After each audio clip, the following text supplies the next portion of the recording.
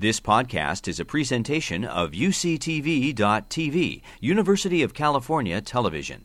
Like what you learn? Help others discover UCTV podcasts by leaving a comment or rating in iTunes. Hi, I'm Professor Ronald Rael. This is Professor Virginia Sanfratello, and we're here at the cabin of 3D printed Curiosities. Let's show you around.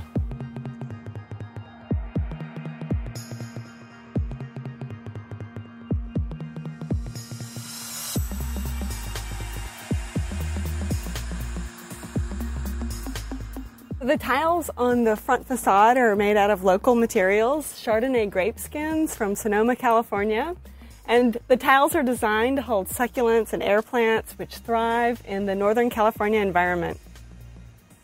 Enclosing the rest of the house are 4,500 3D printed ceramic tiles that we call the seed stitch tiles. They have this woven texture that's very reminiscent of stitching.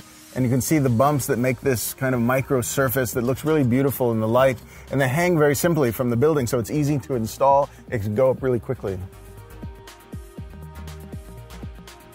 The furniture is 3D printed. Even the coffee table is 3D printed. And the coffee cups on the coffee table are also 3D printed out of recycled coffee grounds. And this is really one of the big points of this cabin, which is that a number of the materials are ecologically driven. They're found from sustainable sources, waste streams. The entire interior is clad with a bioplastic that's derived from corn. And it's translucent and it glows at night.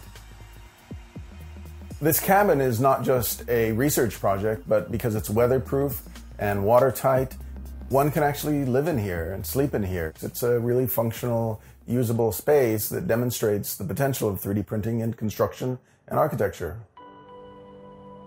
You know, there are many things in this building that are basically traditionally constructed, but then on top of that, we've layered totally new ideas and totally new technologies. We're upcycling materials that would otherwise go into the landfill, but instead we're giving those materials value by turning them into building products. The implications of this cabin are really vast. There's implications that have to do with the housing crisis here in the Bay Area, for example. So it's like really good for mass production, and it's also may help communities to become architects themselves, where they have the materials and the components, and they all they have to do is just to put things together. So I think that's also maybe a new path for a new architecture in a new era. It's very necessary for us to make this cabin not only functional, but also beautiful. And in a way, we think that beauty is a function. It uplifts our spirits, it makes us happy, and so it was very necessary for us to think about ideas of beauty, of warmth, of hominess. So it's not just an engineering exercise and material science exercise, but it's an exercise in design. And we're hoping to build more projects this way, test new materials and new possibilities for 3D printing in architecture. You've been listening to a podcast by University of California Television. For more information about this program or UCTV, visit us online at uctv.tv.